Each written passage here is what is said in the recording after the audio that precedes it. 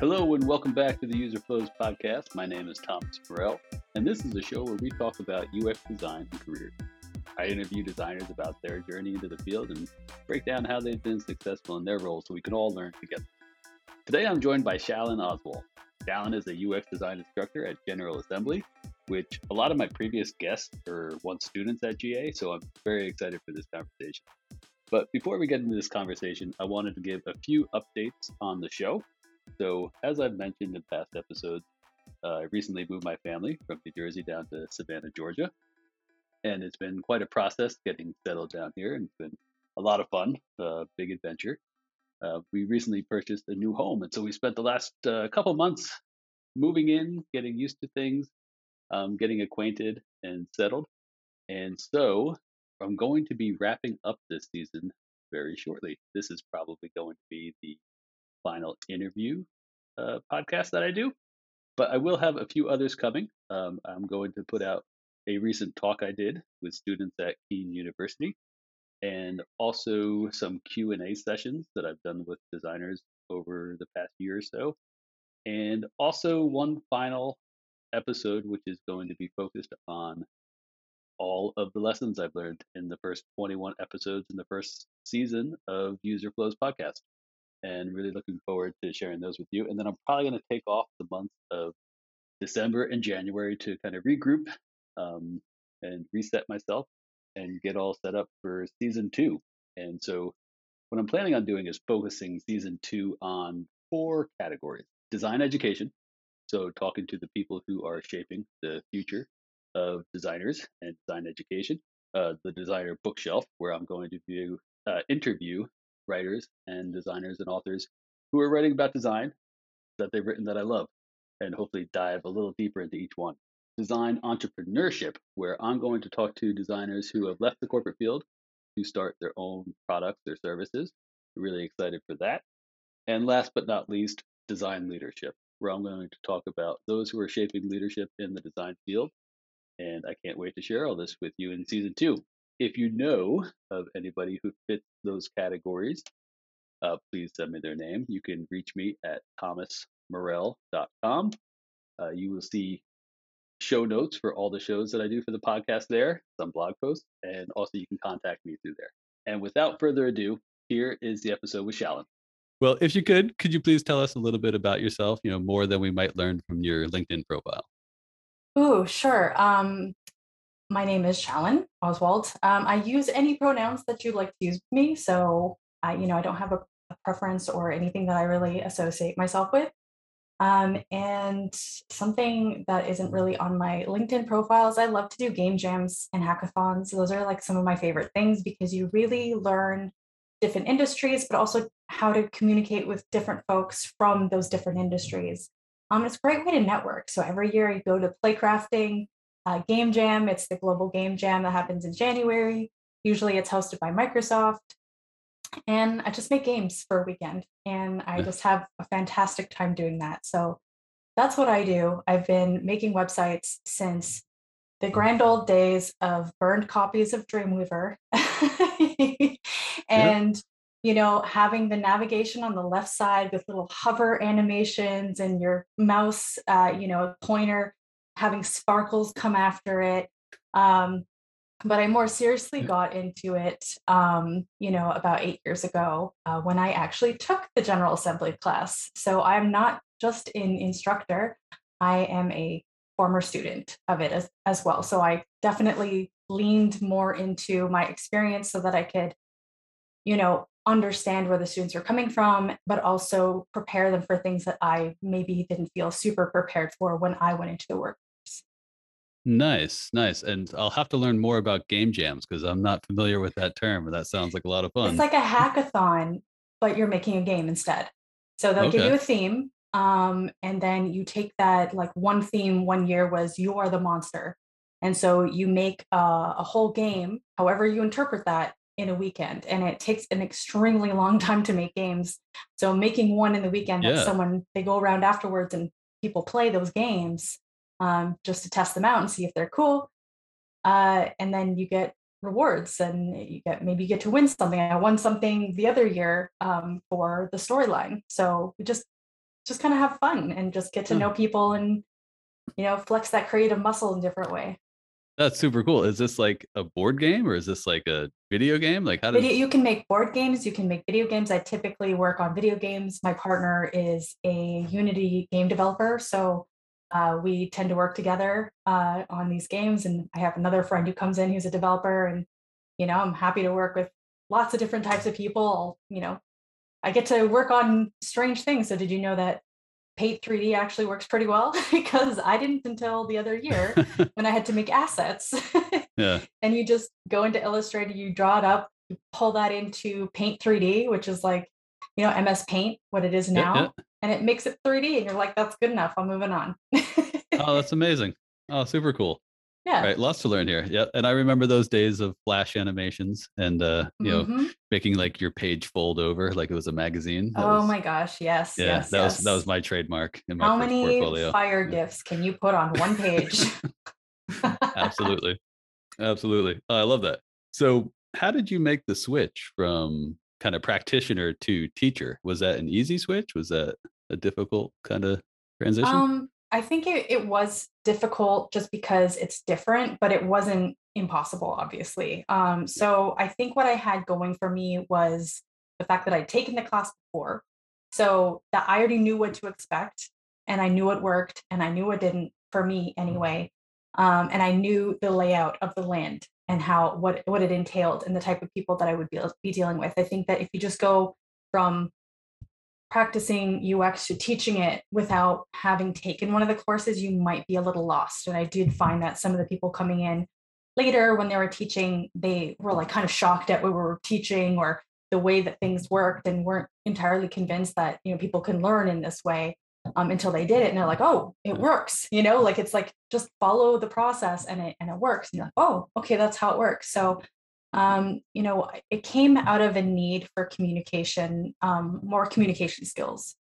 So prior to working at GA, it was working at a company called Blue Wolf that acquired by IBM.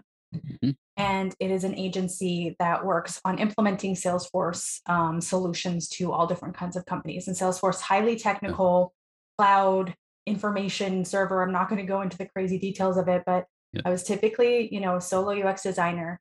I had to do all the designing and researching and all that stuff without anyone who knew what I did. My managers didn't know what I did. Often the people I got put on teams that didn't know, and I found myself educating a lot of people about what I do and what I don't do, specifically coding, because I specifically do not do it because I just would rather spend my time doing the research than, half-ass coding. Sorry if you don't like the swearing on here. All good. All good. So basically, I realized that the majority of the issue that came with any of the projects that I was on in this agency had to do with communication, and not so much my communication, but with communication between different members of different teams having to create one big system, for instance. And so what I found was, if I could in some way learn to communicate such nuanced ideas as, user-centered thinking, kind of having an open mindset, because you need an open mindset to really gather data and not bias it. I can influence people to learn this, and I can maybe also teach this to people, that I'm working with, that I have to do work with, so that they can really understand what I'm saying and make informed decisions based off of that. Because I'm not the type of person who just wants to tell you what to do and you don't have an opinion on it. I'm not typically the expert as UX designer. I'm not the expert on the system. You're the expert on the system. I'm just trying to help you communicate what you need from the system so that I can get the system to do what you need it to do for you to work properly. I'm not the expert. I'm just the expert at knowing what you need, not so much at what you're actually doing in your job. And so in order to get people to communicate more with me, I realized I had to communicate in different ways with different people. And I thought, one, this way I can give back to the school that gave me my career, but also, help designers who are newer come in with an accurate representation of what the scene looks like in New York right now.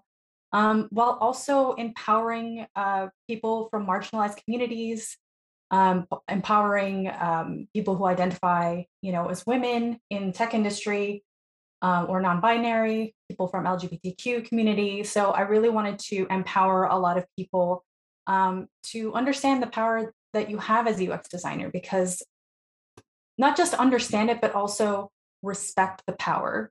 So a user experience designer has so much power because they hold the data of what the user needs. And that company needs that data to make decisions that they will use to make more money for their business. So you hold that in your hand. Mhm. If you do things the right way, everyone's happy. But if you do things the wrong way, we're stuck with Twitter, for instance. Things, I don't know if you've read, but Mike Montero has a great book called Ethics in Design, I believe it's called. And I think, is it called Ethics in Design? I'll have to look it up afterwards. Sure. But it's a great book that basically says we need to have more ethics in design, and we need to think about the consequences of design that we have. When you're creating an internal product, you aren't messing with someone's ability to buy a pair of shoes. You're messing with someone's ability to do the job that they're getting paid to do. That is a big deal. Yeah. What happens if you make a system that doesn't make sense is someone will learn it. That's fine. But guess what? The company's going to go, well, it's less likely that someone who's older would understand the system. So let's hire only younger people. Or they might go, oh, you probably need a college degree to understand this system. Let's only hire people with college degrees, regardless of what the job is. It really puts a disadvantage on, more marginalized communities of people to hold down jobs. And technology is supposed to be there to help, not to hurt. So yeah, Right. that was a long-winded explanation, but it was kind of, you really have to learn to communicate, but also the students, I want them to understand that the power that they have can do good and bad, right? You Right. have to make sure that you are understanding that. Yeah, no, I love that. And definitely you can see your passion comes Yeah. through for the subject. So that's fantastic. And I thought I was the only one who didn't like Twitter, but that's besides the point. I've never Toxic. been able to use it. Yeah. I Same thing. use it, but I'm like toxic. It's not good. Yeah. But no, communication is a theme that kind of constantly comes up. Mhm. Today I interviewed somebody else, a recruiter, about his experience and the need for transparency when kind of communicating with, both the company looking to fill a role and the people looking to fill that role, and how if you're not transparent, everybody kind of ends up in a bad place. You end up with the Right. job you didn't want at the price you didn't want, and those things. And also, I talked with another gentleman who kind of came from sales, Right. and he kind of feels like that was his kind of design superpower in a way, because it allows him to communicate with anyone and really Mhm. sell, what he does and why it's important, and, kind of not get brushed aside in a very large organization. So that's fantastic. I love that. No, I think that's really accurate. And I think sales, it was one of the bigger, the people who I targeted. So when I first worked at IBM / Blue Wolf, they didn't really have a UX designer that was working on client stuff. And so I was like, why don't you? And they're like, we don't know how to sell it. So then of course, I have to interview everyone in the company. So basically, as UX designer, a lot of times you have to UX the process for other people too. That's why it's Yeah. good to just really embrace user-centered design in all aspects, because you realize how helpful it is. If you can approach a problem from the perspective of the person you're trying to solve it with, you're more likely to get help with solving that problem than if you try to make someone learn something they don't care to learn, Yeah. basically. Yeah. What's that saying? Those convinced against their will are of the same opinion still. It's one of my Oh, that's favorite a old good sayings. one. I like it. Yeah, I think that's a Dave Ramsey saying, but it's just, um, so can you tell us a bit about what the General Assembly courses look like? Like, are they, a year-long course? Is it a 6-week course? Is it, uh, I don't know much about General Assembly. If you could break down kind of what a typical experience is like for a student. Just so you know, it was Ruined by Design. So I had to look it up. It's Ruined by Design by Mike Montero was the book that I was talking about. So it's a Okay. really good book. Yeah. I advise people to actually give it a listen. Yeah. And it argues that we should have an ethics, something we sign full of ethics of designers in terms of what we design, Okay. which I agree with. Yeah. Do no harm, right? Like Yeah. that's basically, I think that we should abide by that. But In regards to General Assembly, so the courses for user experience design for full-time immersive were 10 weeks, and last year went to 12 weeks that coincide with the development immersive. And so it's 12 immersive weeks. And this is like, it's not a joke. Like, a lot of people come in and go, well, I can just work a job and do this. If you're doing the full-time General Assembly boot camp, it is a true boot camp experience. You will not hang out with your friends. You will not have a life. You will not have weekends. And you'll be bombarding people with surveys and talking to people about things that maybe you wouldn't have talked to them about, or checking your network for people who are in certain industries, and asking a lot of questions. If you're not used to asking questions, it's a fun way to learn, because you got to ask a lot of questions through that whole time. And then also on top of that, learning to not take feedback as a negative, but take it as just information, right? If you misunderstood something, that's okay, because now you understand it was misunderstood. That's more information for you. So changing your whole mindset about the way that you learn, changing your mindset about how things get designed, how you grab data, because it's very data and research focused, but also you have to learn how to design. So if you've not done either of those things and you're not super good with technology, it's still very possible. You just have to work a little bit harder. So it's just a matter of your willpower, kind of. Okay. And if you have, money saved up to not be working for the next couple of weeks, basically. Okay. Oh, wow. I didn't realize it was like that. That's pretty eye-opening. How is it for you as a teacher? Like, are you kind of just with each cohort, you're just in the weeds for 12 weeks, or is it? Pretty much. I'm in there with you. So I'm actually on sabbatical right now. I'm taking a break right now. Okay. But definitely when I'm in there and teaching, it is I'm in there with, because I remember what it was like to be in there. Yeah. And I know that this type of learning, quick learning, where it's very immersive, is very personal.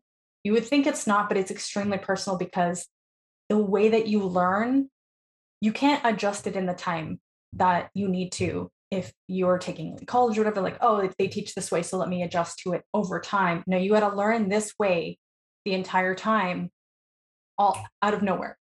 Yeah. And so you're really dealing with a lot of deep-seated insecurity about, like, education, and about failure, and about the ability to learn, right? Because everyone, learns in different ways. Like, we absorb the information in the same way, but some people are more comfortable with certain ways of learning and being taught. And if one person can't encompass all of those things, right? I can't. So I'm a lot more straightforward. But luckily, like, I'll have partners, co-teachers who are a little bit like less straightforward, and they're a little bit nicer than I am. Maybe I'm not a not nice person. I'm just very straightforward, right? Because I'm like, I got to get you the information right now.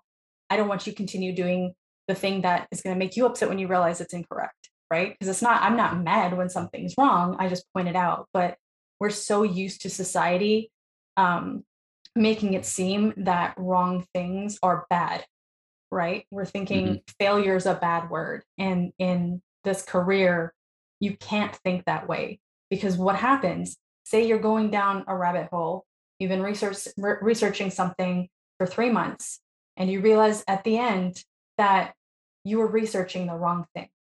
Do you continue down that, or do you stop? You have to stop.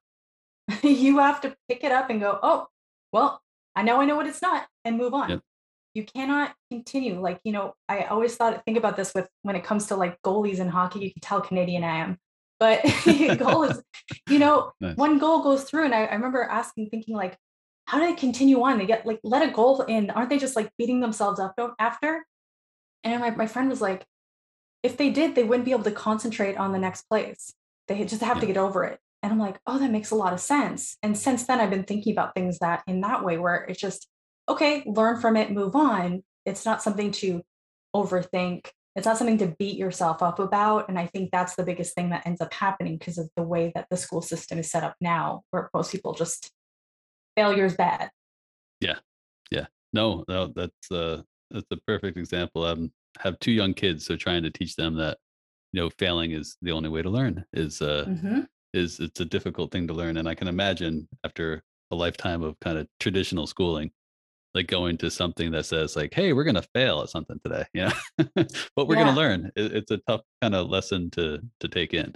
for sure. And I have to say that too, for the people who, who are listening to your podcast, and if they're like, adults, um, learning as an adult is much more difficult than it is learning as a kid. So you can't be hard on yourself for not grasping things immediately. Learning as an adult is basically repetition. You just have to repeat it. You just have to immerse yourself and repeat it. That's all you have to do. And honestly, focusing on the things that didn't work is not the way to do it. You just end up not being able to focus on the things that you can learn, because we could just get so distracted by the negativity. So you really have to be easy on yourself, especially as an adult learner. Our brains don't work the same. They just do not, and that's okay. Yep. That you relate it so much, and that's the thing. It's, I think, is fascinating about adult learners is they come in with so many of their own history, just their own education, their own experiences, their own biases, their own humor, their own everything. Um, and at the end of the day, they all learn it. And Yeah. I find that so fascinating because, you know, it's just a matter of whether you think you can or not. That's it. It's not Okay. even, I've not run into anyone, and I taught the class many, many times. I can't recall a single person who I thought couldn't do it Yeah. and, outright failed. There was Gotcha. nobody. There Yeah. was nobody. Well, with that being said, what are some of the biggest obstacles you see a lot of people face? I think that getting over the failure part, I Yeah. think that's the biggest thing that people have a problem with. They have a lot of people who come into the class have, I guess, what would be considered a type A personality. I would say that I would also have that, but I've worked really hard not to let that control how I look at things and what I do. And Okay. it's been only helping me in my career by just quieting that perfectionist mindset, basically, because life isn't perfect. It's not. So you're already starting off with a fallacy. Like you trying to create perfection is you not doing a job. It's just not, it's never going to happen. So just let it go. It's like the first time I teach people how to draw in the class a little Hmm. bit. You're basically just drawing boxes as a UX designer, right? Like Yeah. it's not that complicated. But so many people they just wanna, they look at the paper and they're like, I'm gonna be like Rembrandt or something. I don't know. And it comes out more like Picasso. And then they're like, oh, I'm so bad. I'm like, no, no, don't worry about it. Yeah. But even All you to need. that point, they have this like idea of what's in their head. And they look at this perfect piece of paper and they're like, I have to continue the perfection. It's a clean piece of paper. I have to continue it. And so the first thing I have them do is like, hey, draw a dot over here. Yeah, make it a little bit messy. Or yeah, good job. Okay, it's not perfect anymore. Now you can draw what you want. Paper's not Mm. perfect anymore. Just draw what you want. It's just so much easier to think about it that way because you're not trying to do something that's not possible. You're just trying to express yourself. The Yeah. sketching part in UX design is just communication. Like it's literally just communication. And that's what I teach is like the number one soft skill, which is also usually an issue in the class too, Yeah. where people communicate in different ways. They have different expectations from themselves and from their classmates. And it's kind of like any other job. You have to go in and understand that other people are going to have different areas of focus, different experiences, different ways that they solve problems, and different, ways that they express their passion in the work that they do. And you just have to work with it. You're not going to go in there and everyone's going to be the same personality. That's not how it works. People go in, they come in as bartenders, they come in as wine sommeliers, they come in as graphic designers, neuroscientists, we have Yeah. architects, like we have psychologists, all types of folks come and take the class. Um, and just a matter of communicating and really understanding your own perspective because that's where the magic comes in. When you have a different perspective, when you have different knowledge, you can apply that Yeah. to the different areas of work. You can apply that to your own work. You don't forget everything when you come and take the class. You use what you know. in the class to help you move forward. Oh, I love that. That's fantastic. That's perfect. And I had another conversation today. It was the same thing. It was kind of talking about career switchers, like, that experience that you have from another field. It's not unrelated to this, and it's actually really good real world experience, because taking that and connecting that experience with other people who have totally different backgrounds is Yep. kind of what a typical job is like, in a way. Like, you kind of get put into a group with a number of other people who you all have different strengths, different weaknesses, different ways of Mhm. communicating and working together, and being able to find a way to communicate and get something done is a challenge. Yeah, definitely is a challenge. And I think the first thing you start off with is go, okay, what's my background? What am I interested in? And how can I use what I've done in my life to make me stand out, or help me just understand this more? And say the people who are bartenders, or service people in the class, well, they have to talk to people all the time. And they talk to Mhm. people at sometimes their most vulnerable all the Yeah. time. And they have to have those conversations. So those people are going to be good with user interviews. They're going to be good with just Yeah. listening. That's it. They're just going to listen and not impart themselves on other people. They're just going to listen because, when you're talking to someone drunk, you're not trying to have a real conversation with them. You're just letting them Yeah. talk to you and just, all right, you deal with this the same way. So now, as a Yeah. bartender, you already have skills as UX designer, right? You Yeah. already have skills, and you just got to work on the other parts, right? You come in as a graphic designer, cool. You understand color theory, you understand, typography, you understand how design impacts the way people see a product or see an interaction. That's excellent. Focus on research. You must focus on research. If you want to be a UX designer, now you got to figure out how to talk to people. You have to figure Yeah. out how to get the information that you need to make that beautiful experience. You need to base it off of data and not just whim now. Mhm. You have to base it off of data. So just taking the things that you know and applying it to UX, it's why UX design and the community is so diverse, and it could be a lot even more diverse. Like, I want lots of different people as UX designers, and even just Mhm. user-centered designers within their own roles. You can be a user-centered designer who does marketing, right? Yep. Like, you could do anything as long as you think about it from the perspective of the user. Yeah. And this might be kind of a layup question, but who's like the right person for the General Assembly course? Um, that one's a hard one to say, just because I don't want to discourage anyone from going. Mhm. I think it's important that everyone gets into what they feel like they want to do moving forward, and if Mhm. they want to get into user experience design, that's great. I wouldn't say that there are people who should take it. There's some people who might not learn the best in a stress situation. So Mm. when you're in the boot camp, things are quick. Like, you're doing your first assignment within a week, right? Yeah. Alone. And you are learning a lot, right? You are learning about information architecture. You're learning about design thinking. You're learning about design itself. You're learning about interviewing people, like just even talking to people, but asking the right questions. So you're not leading them, which is a Yeah. huge thing, right? You're learning so much stuff. And that can be really, really stressful to people. Like, it's stressful to anyone, even if you're ready for it. So I would say that if you're the type of person who needs to take time to think about things, as like between doing things, and you're not that, like, you just have a different pace Mhm. that you would prefer, that then don't.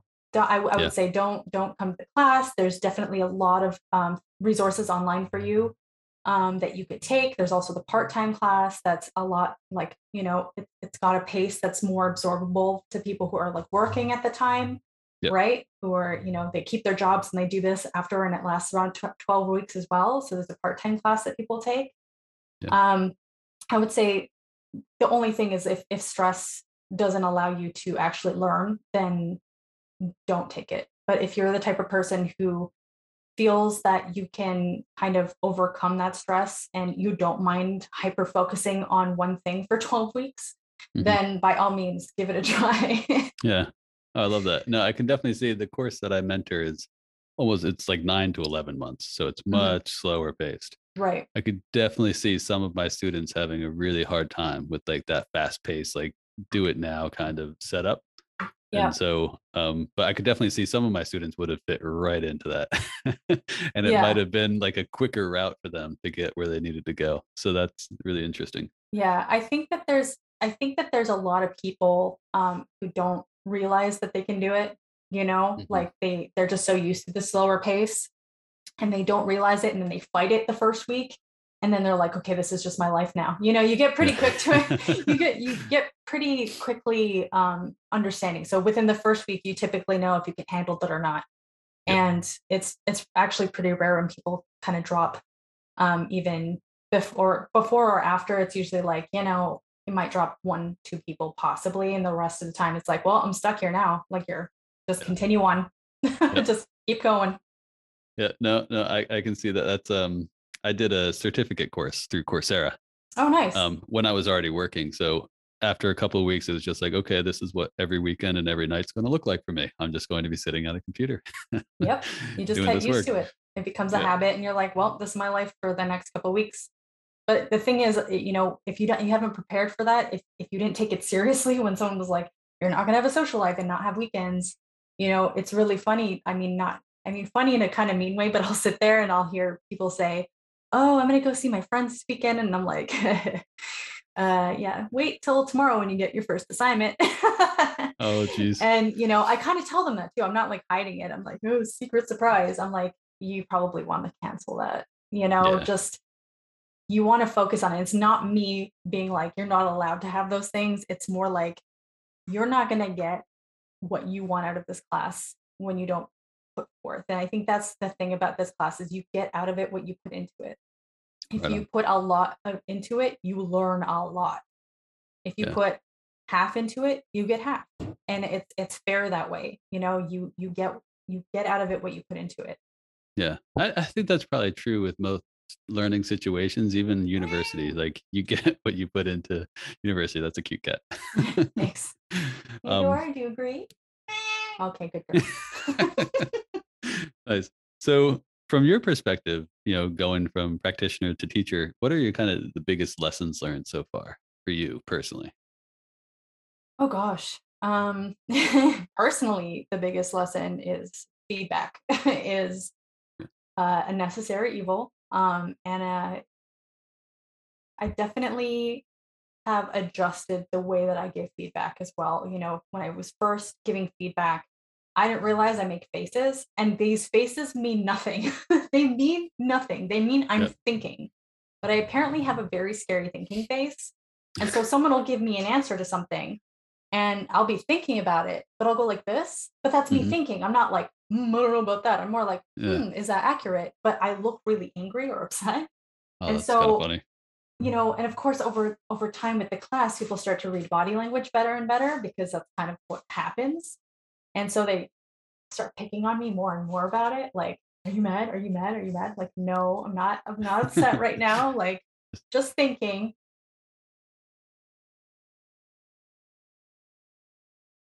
And not failing. I can't tell people they failed outright. Yeah. I can't do that because that's just not fair, right? I, Yeah. I look for solutions where we can improve for next time. I do see a lot of people kind of say negative things about the boot camps. Yes.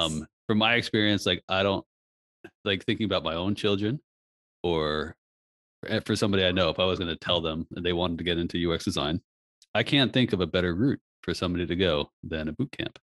um, because you can, in a very short amount of time, completely switch careers. If you're good enough to put together a portfolio, land a role, it can completely transform your life. I've seen it transform a lot of people's lives that I know personally. So, what do you say to somebody who is really like kind of negative towards the boot camps? I think I think it comes from, a place of not quite understanding what gets taught there, Hmm. and realizing that someone who came from a boot camp who maybe you didn't think understood the concepts of UX as well, just because they came from the same boot camp as someone else doesn't mean that person doesn't understand.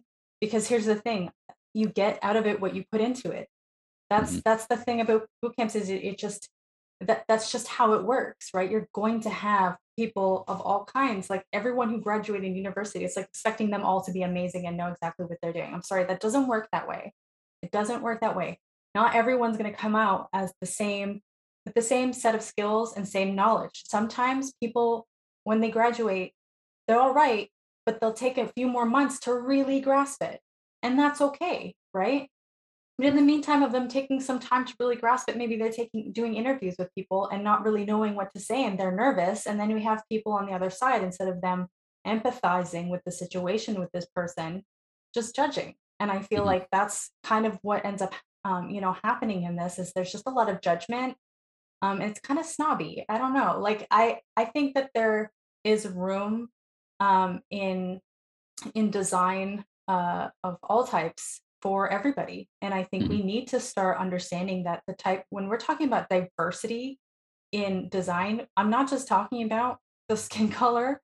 Like, I'm talking about diversity in thinking, diversity in thought, diversity in the way we understand things, the diversity of education, the diversity of humor, right? Some things are funny to some people, and sometimes they are really offensive to others. If you don't have those people on the team, you're not going to know.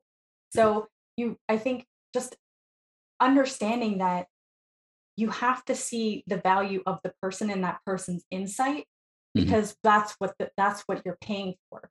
You're not paying for someone to sit there and, say off the interview that you've come up with. You want them to find answers for you, and they will have their own way of finding those answers.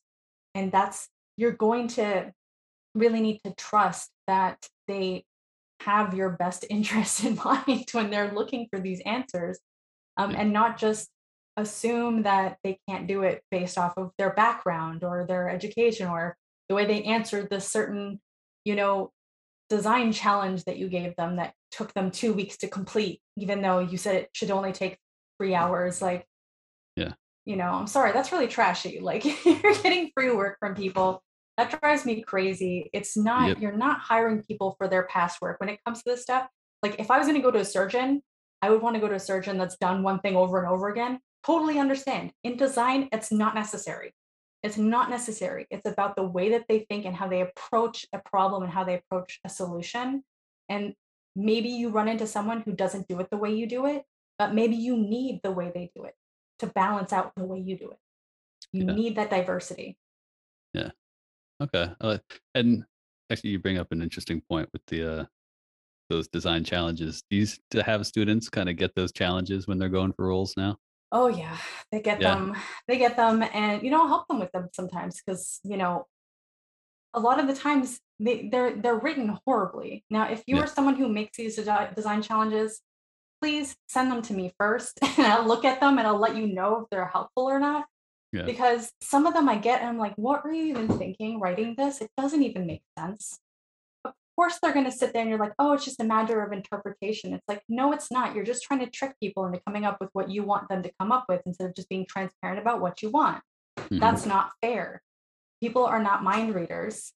They are trying to do what you want them to do. And I hear this all the time with students are going, I did exactly what they wanted and they didn't think that I was like unique enough. And it was like, okay, but if they wanted unique, they should have asked for unique. If they wanted something specific, they should have asked for that and not just given you something basic, because now you're making assumptions on like what kind of person are they? What do they want to see? What are they interested in? You're making so many assumptions with no data. It's not accurate. It's not an Yeah. accurate assessment of someone's user experience design skills, especially when they don't have the research. Yeah. They have no data. What are you expecting? Yep. Yep. No, totally agree. Totally agree. Miracles. Yeah. I'm all for like the on-site, in-person kind of like whiteboard challenge. Oh Like to yeah, me, those that's are fun. fine. But like the take-home kind of design challenge, Those are yeah, I've been a part of enough corporations to see it happen where somebody goes through the whole process of doing the design challenge, and then internally the role changes.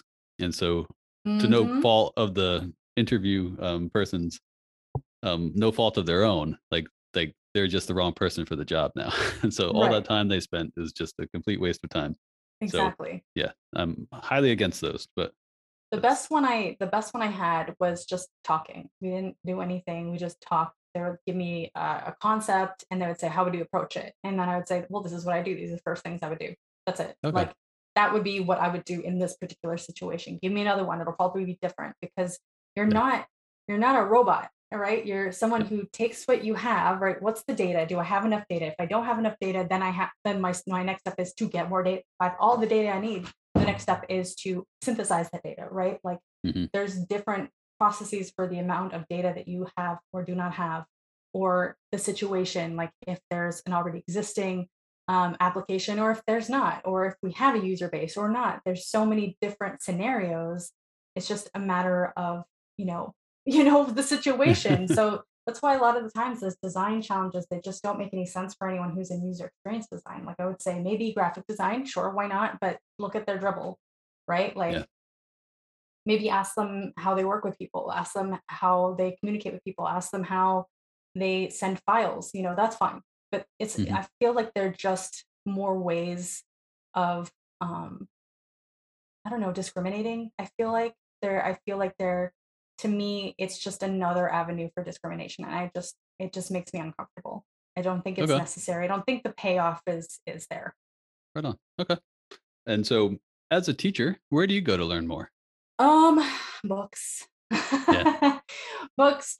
I know people are not big readers. I watch YouTube videos a lot too, but I listen to some podcasts. Mhm. But they're not typically UX ones actually. So I listen to Same here. one called Hidden Brain, Okay. which is psychology, right? I Nice. actually really like to learn about people and why they do certain things. And so that to me is very interesting and kind of gives me little nuggets of information for when I'm actually doing my work. Or I'll listen to like audiobooks, Mhm. like I said, like Ruined by Design. I listen to that. This other very ancient Oh yeah, that's a good one. information architecture Yeah. book. That's a big boy over here. So I learn typically as I go and as I'm seeing different things of interest. So recently I've been really interested in game design. And Yeah. so I've been listening to some cool audiobooks on game design, which, they're fun. They're really interesting. So there's this one I've been listening to called, let me see if I can find it. That's okay. While you're looking for Reality that, is I Broken. It's called Reality reality is is Broken. broken. And Okay. basically it's interesting because there's a lot of, I think UX actually started in game design. I know this is a weird conspiracy theory. I feel Mhm. like digital user experience design does like started with game design because you don't typically want to sit there read a bunch of rules before you play a video game. You just have to know how to play it. Yeah. You need all this feedback, but digital feedback, right? So I feel like we come from like most of our stuff, it comes from games. And so I just feel like the more I learn about game design, the more I can learn more about interaction design on non-game things or how to gamify things that'll help people learn.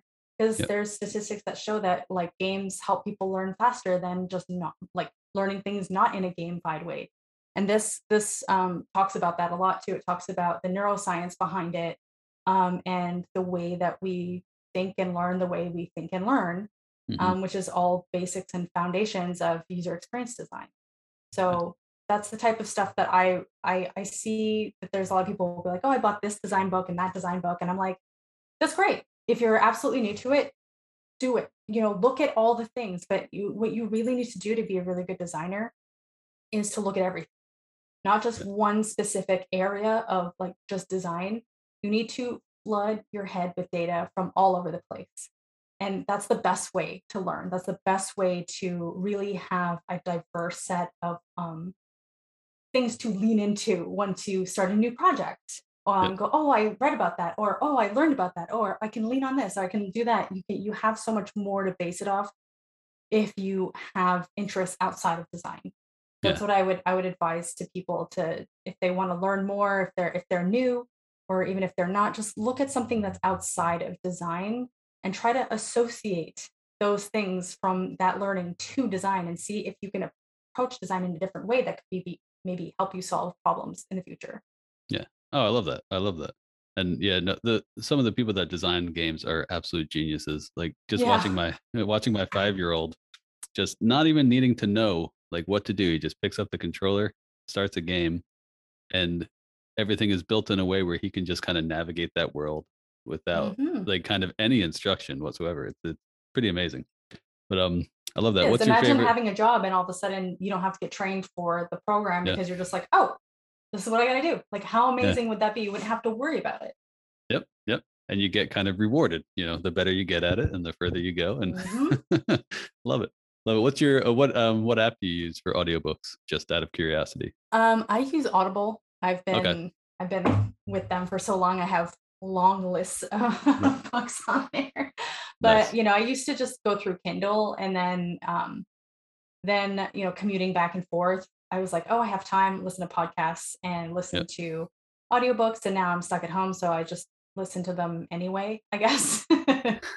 Like, I'll listen to Nice. them while I'm like going for a run or working Yep. out or just walking around doing like shopping. I'll listen to them, and sometimes I'll, very purposely sit there and listen to it and take notes, right? Yep.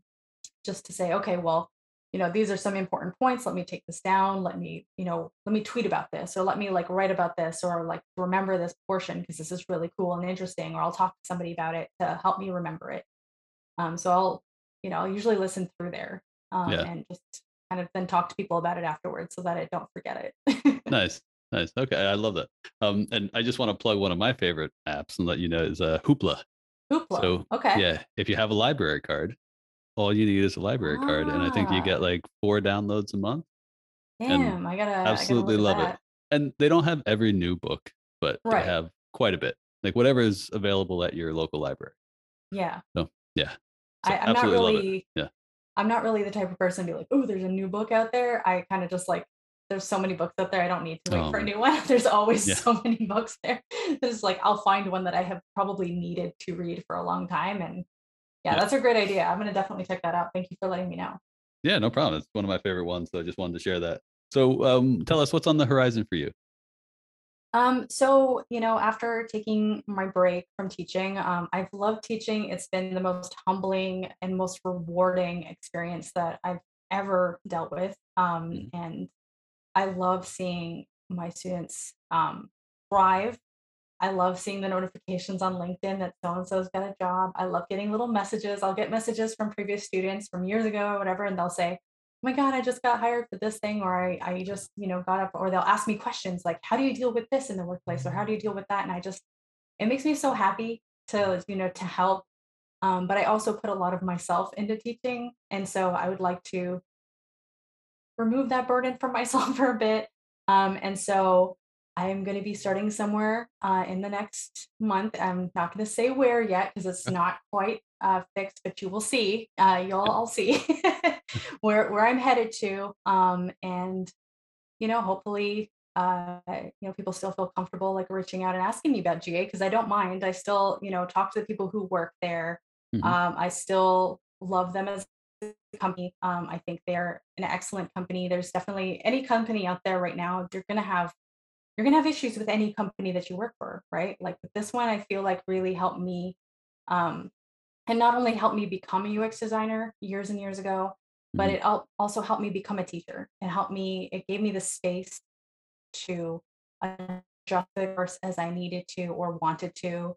It gave me the freedom to run the class as I felt needed to be run. Mhm. And it gave me the freedom to be out as a non-binary person without the feeling of being judged. And I think that's like a huge thing, just in general. So it's a great company. It's a great place to work. And I definitely would recommend it to people in certain circumstances. And I'm happy to answer any questions people have if they want to reach out to me afterward. Oh, that's fantastic. And speaking of which, where can people go to reach out to you? Sure. So you'll find me on LinkedIn at Shalyn Oswald. It's ShalynOswald. And that's the same as my Twitter. I don't have much else going on, honestly. But I mean, if you're really interested, we can play some video games on Steam, but I'll give you my Nice. stuff on there on LinkedIn. Maybe just reach out to me on LinkedIn. But yeah, that's where you can reach out to me, say hello, tell me about like where you met me or what if you were listening to the podcast, I want to know that too, and I'll send it Mhm. over. And yeah, just talk to me. I'm happy to talk to Yeah. anybody. Oh, that's fantastic. And congratulations on whatever that next role is. That's Thank really you. exciting. Yeah. But Shalyn, I can't thank you enough for coming on the show. I really appreciate you sharing everything and sharing your story. It's wonderful. Really nice to talk to you. Thank you so much. And I did want to say one more thing. I just Absolutely. wanted to remind everybody to design responsibly and design with accessibility and diversity and equity in mind, please. Thank you. Great parting thoughts. I love it. Perfect. Thank you, Shalyn. Thank you. And that is the show, everybody. Thank you so much for tuning in today. If you haven't already, you can subscribe to the show on Apple, Spotify, Google, or wherever else you listen to podcasts. Again, there's only 3 more episodes coming this season. Going to take a short break, and then I will be back with season 2. Really looking forward to it. And to find anything mentioned on this show and all the other show notes for User Flows, you can always find them at thomasmorell.com. That's ThomasMorrell.com. Thank you for listening, and until next time.